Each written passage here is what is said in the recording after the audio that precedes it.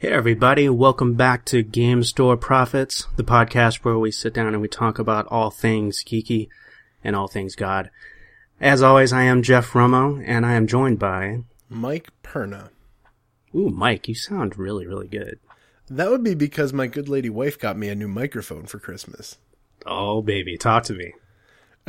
Oh, yeah. What go into like smooth jazz NPR radio?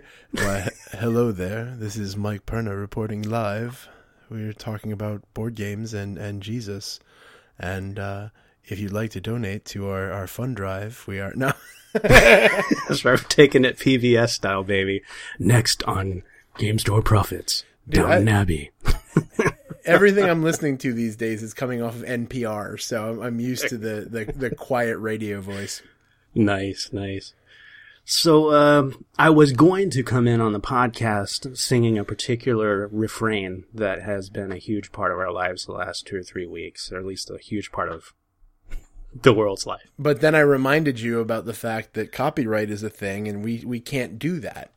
That's right. I don't want silent helicopters outside my window with soldiers with Mickey Mouse ears jumping out and coming after me. Exactly. Okay? I don't want any business like that going on in my house. The House of Mouse is not to be messed with. No, definitely not. But I can say that, yeah, we've seen the film, and I think we maybe chat a little bit later about it if you want, but I think we might do well with a one-off episode just to kind of give our vibes on what we thought of the film and everything, so that way everybody knows. I'm still a little leery about that because Star Wars is the kind of thing where half the audience will be like, oh, of course, it's awesome, it's perfect, and there's nothing wrong with it. And then the other half of the audience is like, it's awful, it's trash, and you should not watch it. And I'm like, there's no mid feeling about this movie. It's either the best movie ever made or it's awful. And it's fair, right? I mean, that's a fair assessment simply because it's like it's a generational thing, right? You know, I sat down, I hear the opening horn blast, right? A chill runs up and down my spine and I feel like I'm a 10-year-old all over again. And then what was even better, and of course we're going to talk a little bit about it, I guess. What was even better is that once I started seeing the opening scene, I felt like I was a 5-year-old again. And the reason is that's when I saw The Empire Strikes Back, my very first film ever. So it brought me back that far. And so you can tell that's why I pretty much love the film, sight unseen. But I didn't have the buyer's remorse that I had when I walked out of Phantom Menace. You know, like I was really all super high about Star Wars, and then after 15 minutes I was like... That was that for me, that was the important thing, because when Star Wars first got announced, I looked at it and I go, yeah, we've been here before. We've been here with the promise of new Star Wars, and the promise of new Star Wars fell flat. And now we're going to have that with lens flare. So I partly it was just because of scheduling. I couldn't go anywhere near opening day. Yeah. So I only just went a couple days ago. My wife wanted to do it as something special because she's just as much of a Star Wars nerd as I am. Awesome. So between that and my birthday coming up, she's like, look, we're going to make it a thing. We're going to go on New Year's. I go, that's fantastic. Hails bells, son. Let's go. Yeah. So we ended up going, and the only thing I was looking for before going into this movie was, will it make me forget the damage that the prequels did? Right. And the answer, in my opinion, is yeah, it really did. Now, the one big complaint that I have heard is that it's basically the same story as the earlier movies, just done with different characters. Yeah. And I'm okay with that for this one. Well, they gotta welcome you back, right? Right. They gotta say, look, we can bring you back to that place, and then now we're gonna bring you somewhere new, you know, after that. It's like, I know I hurt you, baby. I know I hurt you. But Star Wars is back. You know, it's like... Well, the fun thing is that we're getting a more... I don't want to use the words avant-garde, but we're getting a director for the next movies that is willing to like push boundaries a little bit. I honestly think that the studio went to J.J. Abrams and like, look, J.J., here's the deal. We need to make sure that people know it's okay to come back. Yeah. Can you do this? Yeah. And he did. It was awesome. He's like, yeah, I was spending some time doing Star Trek and everything. And then, yeah, sure. Do Star Wars. But before we go off into full-on nerdiness in that general vicinity, let's get back to the world of games. Have you been playing anything recently? I know with the holidays, it gets kind of hard to play games. It was tough to squeeze in a game or two. I did manage to play Forbidden Island. I had a lot of fun with that. It's my second playthrough with that one. My wife and I were in a local brick and mortar bookstore. There's still one or two left. And we found a game called Sherlock Holmes. It's like it's just a clue-based game. You know, you read through the cards and you try and divine who's responsible for a particular. Oh, okay. crime. I did need you to clarify there because there are a number of Sherlock Holmes games. No. It's not like any of the big makers. It's a small one. It comes in like a little, I want to say like a 5x5x5 cube box, and it has play cards in there, and you work through the mysteries together. And it's for like 2 to 6 players. And to be honest, it's fun. It actually is good for like a good laugh. We did it with another couple of friends of ours, and so we had a lot of fun with that. But I actually, again, I tie the stinking role-playing games into this stuff all the time, is that some of these cards were great for like little side mission things if your characters are in your game are deciding they want to do something different, or they knock down a door and you're like, what the heck's behind that door? Oh, I've got a mystery for you. So, but it was a good game. It was good. It's fun. It's fun for a lark. It's, half hour, 45 minutes, but yeah. Yeah, I just found myself earlier today talking about Sherlock Holmes Consulting Detective, which is a game that if you've never seen it, you should, because it's fantastic. It looks gorgeous. But it is also a game that I do caution people because, like anything that involves with revealing something, you can play it once, and then after that, you're kind of left going, we know this already. You do this and this and this and this, and this guy did it. So...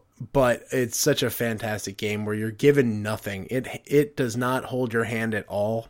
It basically says, here are the clues. What do you want to do with them? Right. And and the cool thing too is that, you don't have to be like a super sleuth to get through it, but it does help to have good teamwork. You do have to be a super sleuth to win, though. Yeah. Because to win Sherlock Holmes Consulting Detective, you have to figure out who did it before Holmes does. Like the game basically, the game basically has this is how Holmes figured it out. This is what he did. And your goal is to do it in fewer steps than he did. And it's nigh on impossible because the amount of information that Holmes has at his disposal to know where to go and to know where not to go and who to talk to and who not to talk to is ridiculous because he's Sherlock Holmes.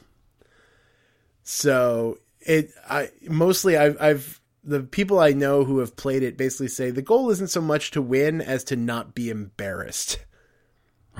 Right. I actually have gotten a good chunk of gaming in because my wife actually gave me the all clear to do game days the day after Christmas and New Year's Day proper. Oh, well, hang on a second here, Mr. Purnell. Let me pull up to the mic and live vicariously through you. And go. A lot of it has just been, standard stuff that I've been playing. I got to play some Ashes. Oh, Ashes. I do have to say that Noah is my new favorite character in Ashes. It's the first time I got to play him. And that's right. I'm a big fan of Noah. That's right. I saw you post up on Facebook trying this new character out. Yeah, no, he's fantastic. Now, I haven't tried any of the real new people, like the people who just got released this month. That's right. Last month, I should say now. Yeah. But we're in January now. Yeah. So I don't know what they play like, but as far as the out of the box characters, yeah, Noah's my boy right now. Nice. And I got to play just a bunch of other stuff that I've played before. So it's not much that I can talk about here because most of these games I've already had my moment to talk about them. That is until New Year's Day. And literally about an hour before the game day happened, a box appeared on my front porch. That's heretical. There's no delivery on New Year's Day. The box contained code names. The game that has pretty much... there are some people who don't have glowing things to say about it, but the number of people who list it as definitely their favorite party game of the year, and a good number of people say that it was their game of the year, it made its way just in time for the game day. So I'm like, this is still in shrink. We need to play this. It then became most of what we did on New Year's Day. Nice. That's cool, man. In the odd chance that you're listening to us and you've never heard of Codenames, it's a really interesting kind of... I don't know how to... It's kind of like a word game. It's a deduction game because there are two people from each team. All right, there's two teams in the game, the red team and the blue team, and there's two people that are playing the Spy Masters. Now, the Spy Master is trying to send agents to the proper agents on their team, but they don't know anything about the agent other than their code names. And so the idea is that the Spy Masters have this little card in front of them, which is a grid. And the grid corresponds to a grid of codename cards that have, just one-word things like dragon and, row and, I can't remember a bunch. There's like hundreds of these. So Encephalopod. That would be fantastic. I want to meet Agent Cephalopod. So the idea is that on that grid that only the Spy Masters can see, they show all the red agents, all the blue agents, all innocent bystanders, and one name that is the Assassin. The way this works is that the Spy Masters are able to give out to their teammates a one-word clue and a number. Now, you can play it safe and say, like, let's just say the team wanted to say dragon, because dragon is one of the code names. Of course it is. They're going to say... I have this movie in my head, which it wouldn't work as a good clue, but I'm going to use it anyway just because this has been like an earworm in my head for the past like week and a half. There's an old movie called The Flight of Dragons. It's an old animated movie. So, one of the dragons in that movie is called Gorbash. And so if I want my team to be like, all right, they need to pick dragon. So I'm going to say Gorbash 1. That means there is one card in the grid and it's related to that word. We've had what's really interesting is that you can play safe like that and just do one. You will probably not win if every turn you just do one card, because the other team is also flipping cards. And so eventually you start saying things like water 3. And so that means that there are 3 cards that are somehow related to water. And it's really interesting because you have that moment of trying to figure out the perfect word. Because here's the thing. If the other team picks one of the other team members, words, one of their code names, that other team gets the point. And it becomes their turn. If your team picks an innocent bystander, nobody gets a point, but it becomes the other team's turn. If you pick the assassin, whatever team picks the assassin instantly loses. That's it. Bob's your uncle. And so you keep going back and forth, and it's the first team to reveal all the agents of their color. Now, I'm seeing that it's played in 15 minutes, so I'm assuming that as you're guessing, you have a time constraint. Is that to add the pressure, or is that even there? They give you a timer. When it comes to party games, I tend to not be one for the time constraint, as long as people are generally moving along. Right. Like with that type of game, it's always, for me, it's in that social kind of discussion. Mm-hmm. So I don't want to hurry that along and rush it, but I do generally kind of be like, all right, guys, let's move this along. So you don't have a timer on your phone going with a sound effect of a silenced gun going off in the background when it goes on. I don't do that just because this kind of game, if I want to play a stressful game, I'd play a more strategic heavy game. Like I don't need to do that on a party game. It's not my thing. Gotcha. But really that unlike a lot of other games when they say, "Oh yeah, this totally plays in a half hour." 4 hours later, you're still playing. This game actually, when it says like 15, 20 minutes to play, it actually is like 15, 20 minutes. It's not a long game. Right. It does party game right. It's a very simple game. It's really easy to get, and it's in and out really quickly so that you can either play just a couple quick games to get people warmed up, or you can just play a lot of games just that people are entertained by. I'll tell you what, this sounds like one that I would probably get from my office. Oh, you know yeah. I mean? Oh, it's fantastic for that.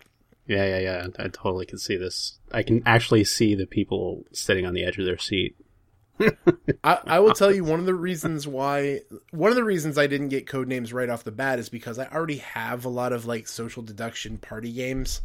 Right. So as much as everyone was raving about it, I go, I already have a lot of these and the budget only goes so far.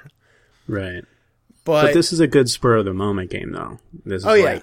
I got 10 people over, we just got done watching a flick or something like that. It's like, oh, you know what? I got Codenames. It's a 15-minute game. I'll bet you $10 you'll want to play it longer, Yeah, no, it does really good at that, and it's really good. It is a game that you can play with people who've never played a real serious board game before a day in their life. Even better. Yeah. It's the kind of thing you can just throw out real quick. I highly recommend it. I did pick it up mostly just because it was on sale, and it was also hard because everybody was selling out of it. It was only recently that I was able to find a place where I can order Codenames where it was actually available. Right. I remember when it first came out, I saw it, I got the email saying, we have new stock at like 8:30 in the morning. By 10 o'clock, it was gone. Oh my gosh. Because literally, crazy. I lost track of the number of people that said this is like the greatest game that came out this year. And nice. I honestly, like, even in a year that saw like the release of big ticket things like Two Rooms and a Boom and some other stuff, I can't tell you anyone who said that anything other than Codenames was the best party game released this year. Interesting. And this is after you're talking about Spyfall and, as much as I love Spyfall, what's really was interesting was when Spyfall first came out, no one would shut up about Spyfall. Everyone was like, this is the greatest game ever. This is fantastic. This is changing the way we do games. This is amazing. Right. Codenames comes out. There was a list of people that was saying Spyfall would have been number one had Codenames not come out. Interesting. So very interesting. Basically, yeah, it's a really, really, really solid game. If you're looking for that 15-minute, I got a bunch of people over because it's played in teams, you can virtually play as many people as you want. Right. So it's not you can play a whole bunch of people. Now, granted, the bigger the number, the more you might have to bust out that timer because there's a bunch of differing opinions and it's hard to get people to agree on something. But I have a funny feeling that this game works well with 2 teams of 2 or 2 teams of however many. It's a really well put together game. Now, to me, this sounds like this would be a good game for a church event. Right, you can have it if you have like a large group and you're actually making a gaming event. It sounds like it'd be a lot of fun to kind of get people into that gaming vibe. I always say that when you're running big ticket events, you should have a game that can handle large groups, especially because when you're first getting into it, it's hard to get a bunch of people who aren't into gaming themselves, who probably came with a bunch of their friends and say, hey, by the way, leave your friends. There's only room for 3 people to play this game. Like, right. it's hard to do that.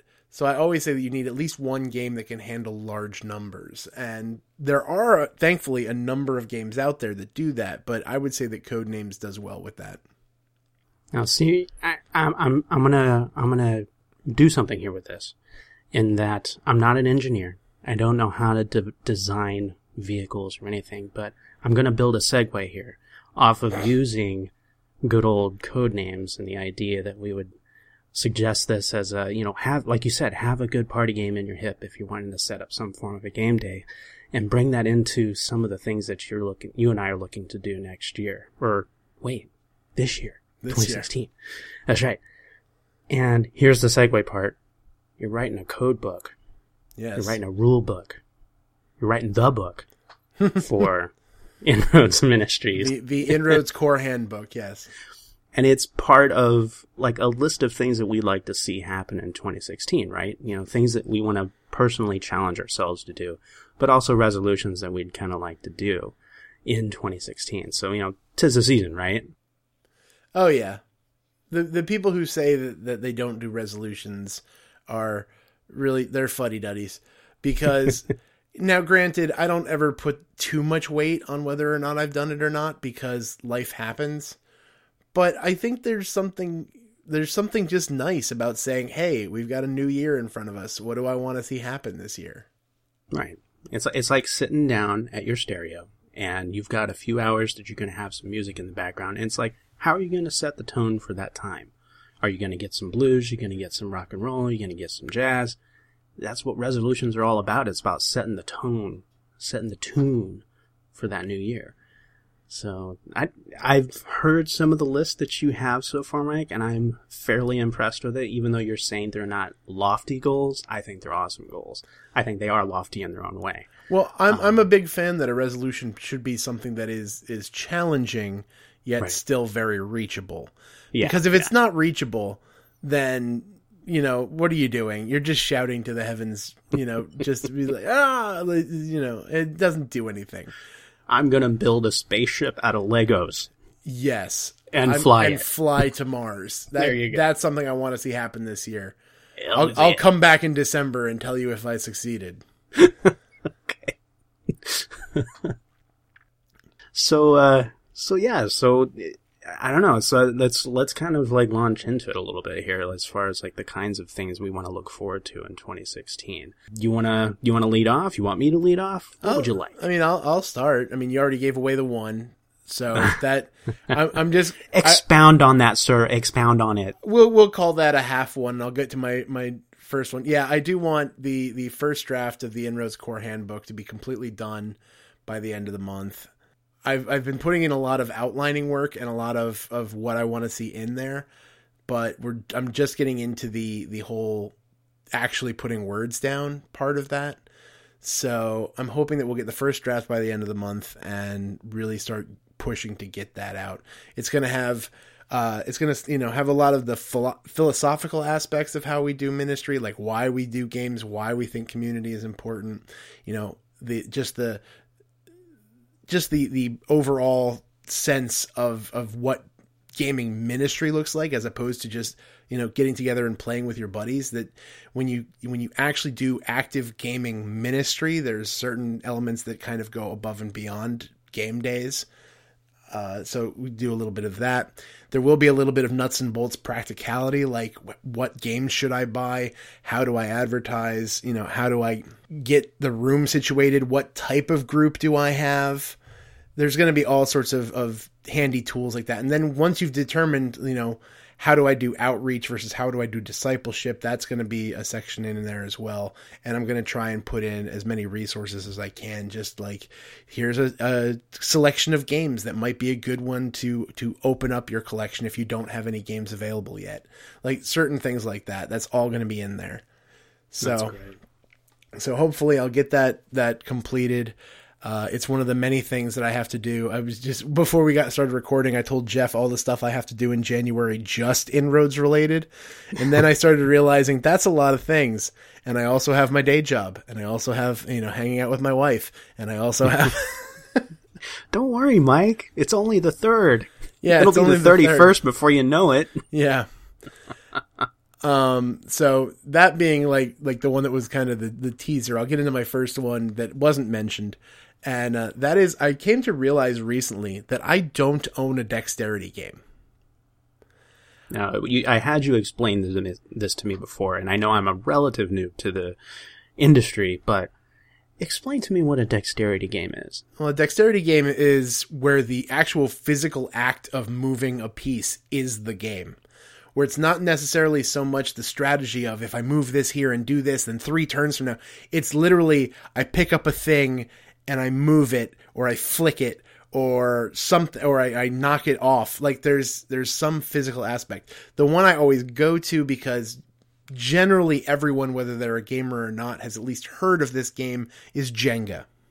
Right. That's the first one that sprung to mind when you mentioned it. The game itself is the physical act of taking a brick from the bottom of the tower and moving it to the top. So I don't own a dexterity game. And I feel woefully lacking because of it, because I think there's a lot of value in a dexterity game, if for nothing else, then it has that moment, that eye-catching, grab you moment. When you see one of those things set up on a table, you're instantly asking, what the heck is happening here? Probably I will tell you that my goal would be to get Flick 'em Up, because that is a dexterity game that is fantastic. And it just, because of the fact that you actually have the wooden like buildings that sit on the table, and you're actually like playing out a Wild West shootout by flicking little wooden bullets at each other. Isn't that awesome?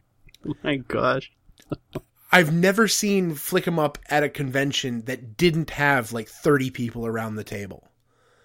Because and everybody must wear eye protection. No. Because even if you're not the ones playing, it's like a spectator sport at that point.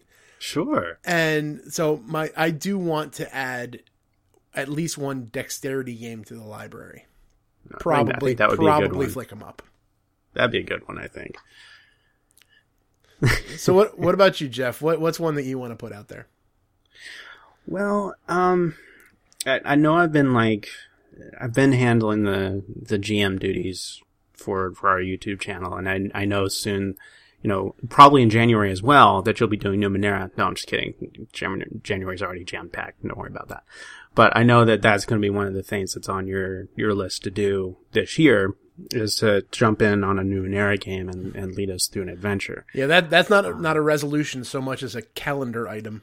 But yeah, that's like the next thing. Yeah, that's like the next thing that we'll do as like an Inroads play in the version that we have Inroads plays right now, which is basically, it's not so much a one-shot, it's not so much a full-bore campaign, but it's like a module that we work through. We did that with D&D, we're doing that now with Victoriana.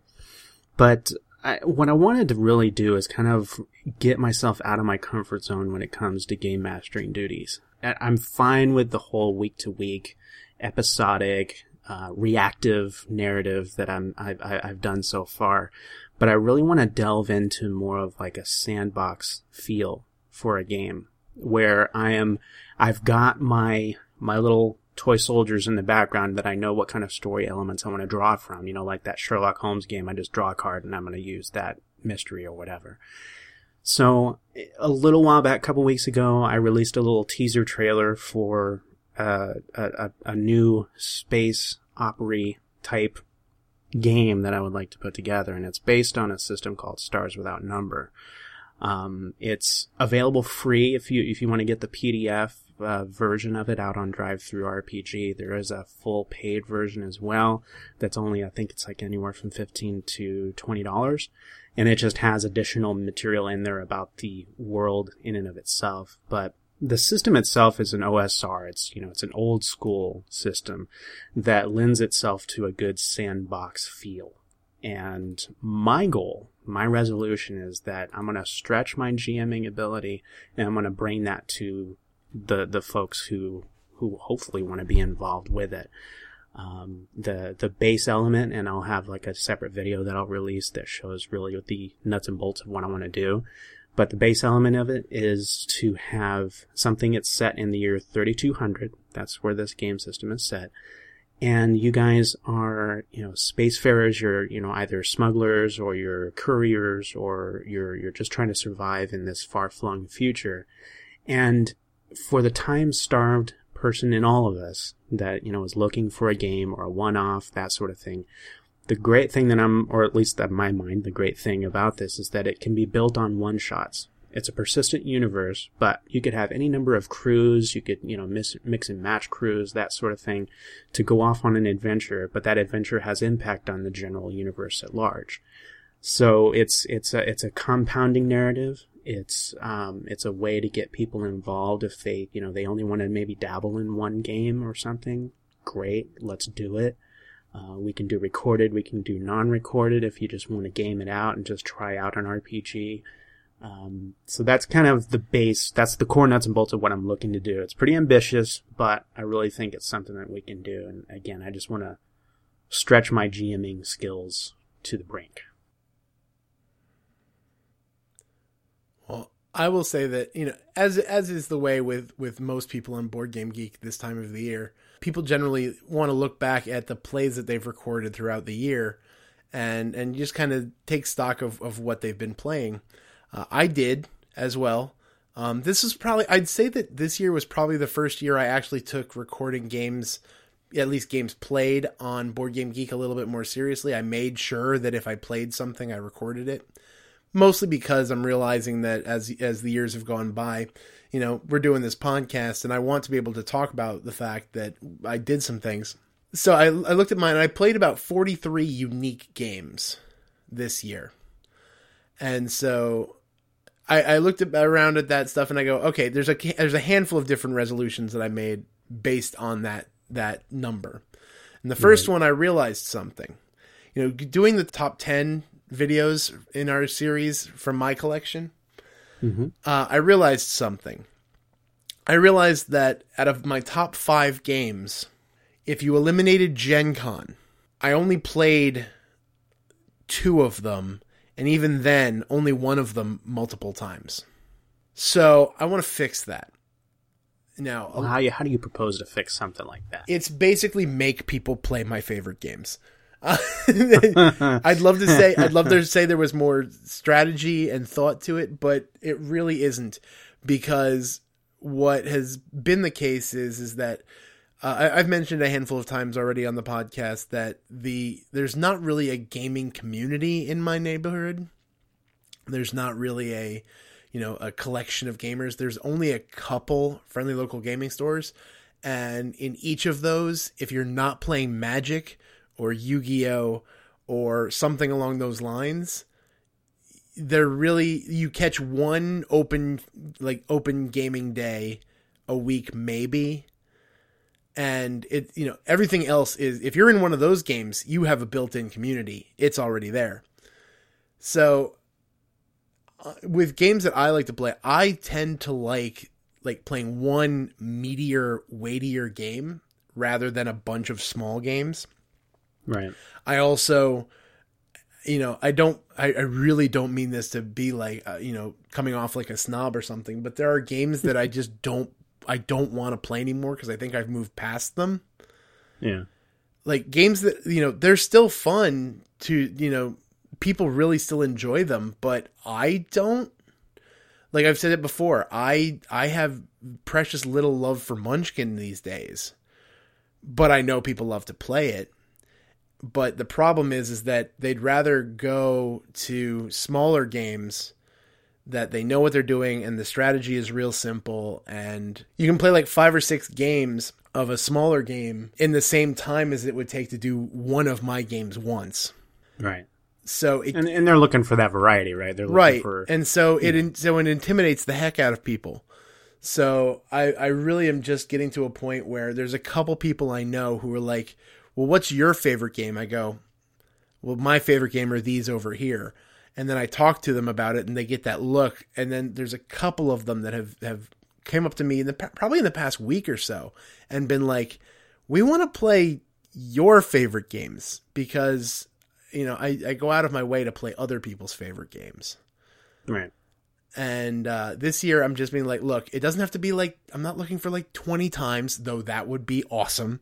but I just want to make sure that my favorite games do occasionally get to the table, partly because I just want to play them and partly because I want people to experience the kind of stuff that happens when you're playing that weightier game. I can totally imagine you outside of like a friendly local game store, dressed in like jeans and a t-shirt and a tan raincoat, with the sleeves rolled up and a stereo above your head, playing the Star Wars theme, and then like drawing them outside so that you can talk to them about it, like John Cusack. I don't know. Some people in our audience may not get that reference. But wow. Anyway, we really have just dated ourselves, dude. When a Say Anything reference just got made, that just happened.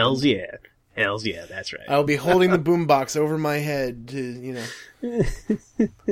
All right, let's move out of the 80s nostalgia. What's your next one? All right, let's get back to it.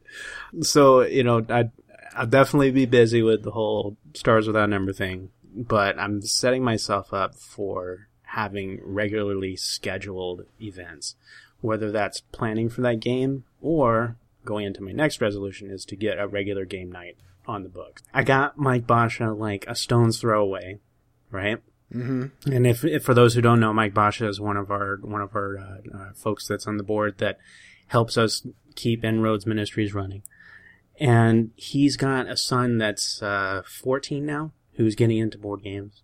I've got a couple other guys from church that are starting to show some interest. So it's getting that and rallying it to become a regular thing. So I'm going to shoot for the moon and go for every 2 weeks. And if that doesn't work, then we'll stretch it out to maybe once a month. But that's my resolution, is that by the time we talk at the end of this year, that I will have at least, let's say, 10 games or more with that group on a regular basis. So that's my goal. That's my resolution.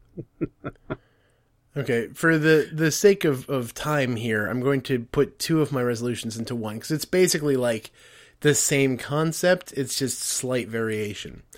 Right. This year I looked at my game totals, and it was 43 unique games. And what I mean by unique games is that literally different individual titles. Now, I've played many of those games multiple times, but that many individual games got played. So right. My goal this year would be to get 60 unique games. Now, I don't know if that's going to happen, because the downside of that previous situation that I found myself in, with the idea that the gaming community is basically still being built around here. The problem with that is that usually if a game comes out and I want to play it, I have to buy it because no one else is. Right. So it's hard necessarily to get all the awesomeness, but I'm hoping that I can make that happen. I have more than that in my personal collection, so I'm hoping that I can just get that number, and then the other number, not caring about unique games, but get 100 different games played. So it can be the same number of titles, but I just want to have 100 different play sessions of games this year. Well, in the words of our favorite maladjusted father, impressive, most impressive. For me, you know what? I think I've got the resolution portion covered. I would say, just because of the two that I have are pretty big in my world, just simply because of my time constraints. We both deal with that on opposite ends of the coast. There's at least some breakage in the time-space continuum. So much stuff that we have going on in our lives. But the next phase is to really get my foothold into my local church as far as bringing Inroads Ministries to the forefront. There's been a change kind of in the structure on our side. They were very receptive to the marriage ministry, the advent of the and so they held hands, bringing that game to the table. But I want to make it a larger part of the church, and I got two great clues that occurred in November, and then one just this morning. We're recording on a Sunday, folks, so I had church this morning, and that is the professed love of J.R.R. Tolkien and going deep into Lord of the Rings lore on the pulpit. So I was like, okay, I think I can make this happen here. something is being told to me that I need to go ahead and step out in faith and go for it. So, it's been great working through the marriage ministry to kind of get Inroads some exposure there, but I want to go to the larger church at large, and for my neck of the woods, it's a little bit different, because I go to a more conservative church. I'm kind of in that more conservative wing, and it's great to surprise people and say, hey, I'm also in the gaming culture, I'd like to get this involved. So that's a big resolution for me. So I think I've got a triumvirate there that I think are attainable, but will definitely stretch me in 2016. I will say, well, as time is quickly moving ahead on us here, and we've got many more things to talk about, I did have a couple more, but I'm going to just end it on this one. I will say that, because one thing that people don't always realize with Inroads is that we are sprinkled throughout the country. There are few of us that are living close to each other. You and Basha are pretty much the only ones I know that are within easy driving distance of each other. Oh, I could walk. You can walk. I could walk. Yeah. So other than you two, everyone else is spread out across the country. My goal this year is to recruit at least 2 people. I do believe that you should put numbers on it. I could just keep it vague, but I do want to put a number on it. I want to try and recruit 2 people here in New Jersey, where I am, and where the technical center of Inroads Ministries is. I want to get 2 people that are dedicated volunteers here, as opposed to me trying to work with all you guys on the left coast. And so I want to try and get some more help that I don't have to involve Skype to get in touch with. Yeah. I totally agree with that. I mean, I've got the opportunity every so often to work from home, but nothing beats being face to face with folks when you're trying to get a job done. So I definitely can understand that. So Jeff, do you have any more, or are we just going to move on to the next topic here? I think I'm good. I'm really kind of, it took me a while to come up with this. You'd thrown the suggestion out last week as far as, the topic you wanted to go on. And I was like, you know what? I want to really put my head and my heart to it. So yeah, I'm solid. Okay. So that being said, you guys can definitely check with us. We might end up at our next end of year special, kind of revisiting this, or maybe this time next year we'll do another one like this, but we'll see how we did on this. It's a great idea. But let's kind of, as we come to wrap up this episode, kind of like, what are some things that you're looking forward to in 2016? Games or stuff, or various things.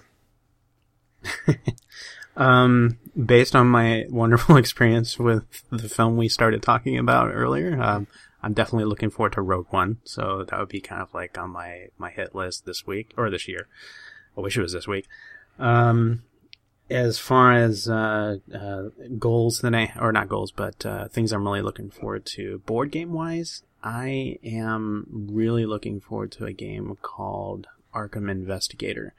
It looks like it's slotted for release this year. Things are looking good. I don't see any reason why it shouldn't get published, but it's a murder mystery, a macabre detection in the middle of the H.P. Lovecraftian horror theme. So I'm really looking forward to it. It's for like 1 to 10 players, so you can have fun with like doing like a murder mystery night, that kind of thing. And if your folks are into Lovecraftian horror, then more's the better. I mean, here's what grabbed me. And they build out cases to where you're going through and you're solving a case. They have a limited number of them. There's going to be a total of 10, I think, with the first release. But then with the promise of releasing more. But here's just some of the case listings. A Grain of Evil, The King Cometh, and if you're a Lovecraft fan, then you know which king we're probably talking about. The Serpent's Revenge, The Slumbering Solace. I mean, come on. That's just awesome.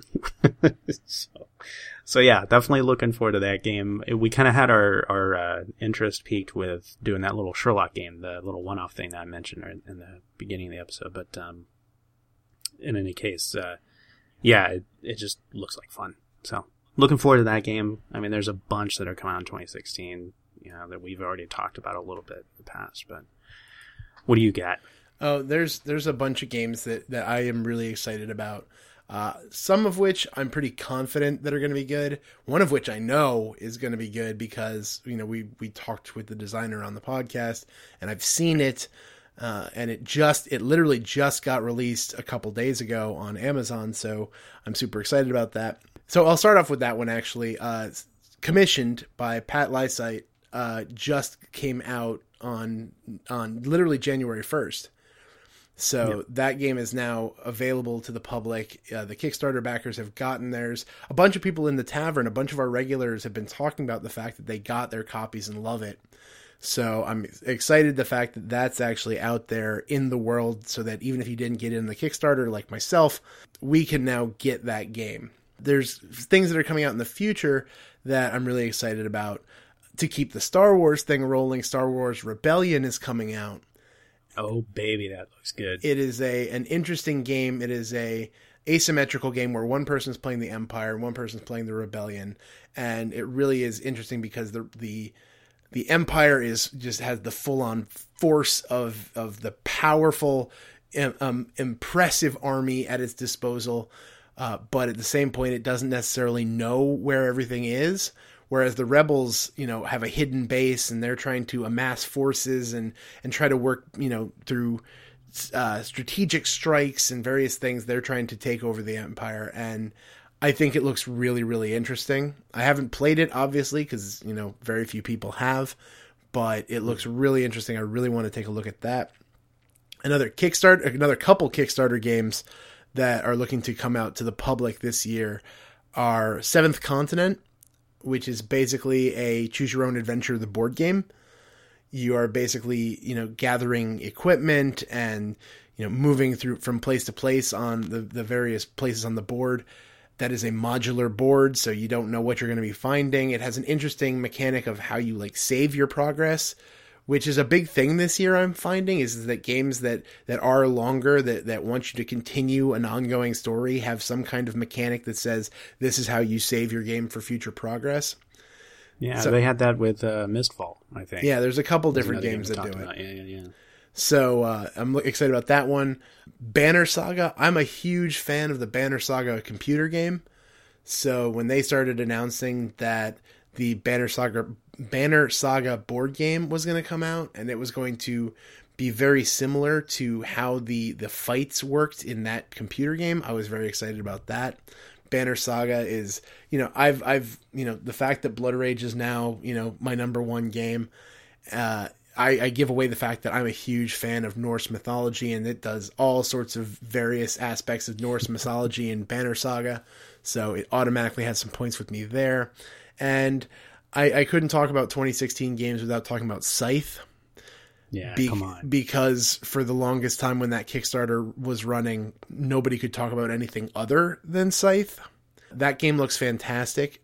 I could not do it justice explaining what Scythe is about in its entirety, because I've been trying to just shove so many games into this list. But there's plenty of information out there right now. It's by Stonemaier Games, and it's set to come out in August, which, if it's not a Gen Con release, I don't know what is. So I'm hoping that I'll be able to see it and play it and maybe be able to bring it home with me. If you do that, then you've definitely got to do an awesome video for that, man. See, Scythe, for me, the coolest thing about it is I'm a sucker for alternate history with mechs.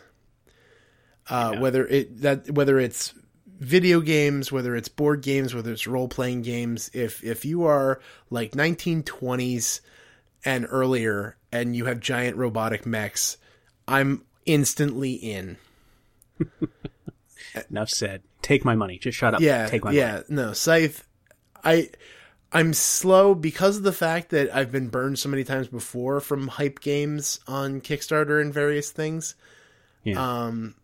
I don't know if it's going to be a game that I'm going to enjoy, but I'm hoping that it is going to be a Gen Con release so that I can play it and verify whether or not it's a game that I like, because so far it sounds fantastic.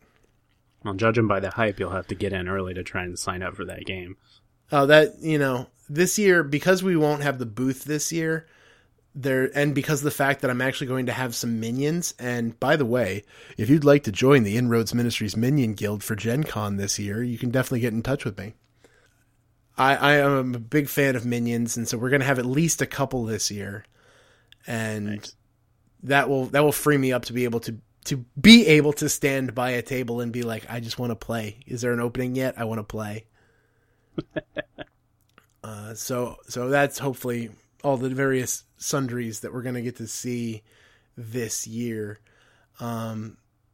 Jeff, let's just kind of wrap things up with this. What's a couple things that you hope to see with the ministry in this upcoming year? We kind of talked about it in a previous episode, but now that episode was actually, almost a month ago, and we've passed the holidays, and we've actually gotten to 2016 now. So we don't have to go through all of it because that would just be silly.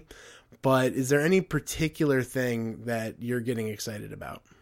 It's got to be the potential of expansion. You're talking about, recruiting some folks out there, the involvement of other people in the ministry. We had TR Knight write the first in what's going to be a long series of articles. It's a monthly series. Yeah. So, we've got expansion there. TR Knight obviously brings his own street cred to the game here. We've got Daniel Fisher, out in Tennessee, who's, just laboring with love on En-ROADS Ministries and helping us out. It's seeing people, really step up and helping out with what we're trying to do here. So I think what I'm looking forward to the most is to see what that love, what that blood, sweat, and tears is going to render, for us in the coming year. I can't see anything but great things. Me and Daniel were looking at working on a couple of, one-shot ideas for video presentations for the YouTube channel to try and expand that. We'd love to get involved with more folks to bring out more viewership, that sort of thing. And then getting invested in more churches, local here, across the country, wherever. And it sounds kind of vague, I know, but, again, we've mentioned this before, kids. A year and a half ago, or whatever that timeline is, because it still blows my mind, we were talking about En-ROADS Ministries in vague notes as well. And it's like all of a sudden things have just kind of taken root, and it's grown, it's blossomed, and I really can't wait to see what that does as we see more people joining the team and helping out. Yeah, I would definitely agree with that. I'm hoping that in this year, early on, this is so far going to be accurate. I'm hoping that we can get at least one game day in a church at least once every month. So far, January and February, we do have games on the calendar. And, that's a lot, baby. And I'm hoping that we'll be able to get more as the year progresses to work with local churches here and to just see that grow and see that understanding that this is, or it can be at least, valid ministry in and of itself, that there's a way to reach people, there's a way to grow people together by using these games. And I'm hoping that we see that, as we partner with more and more churches.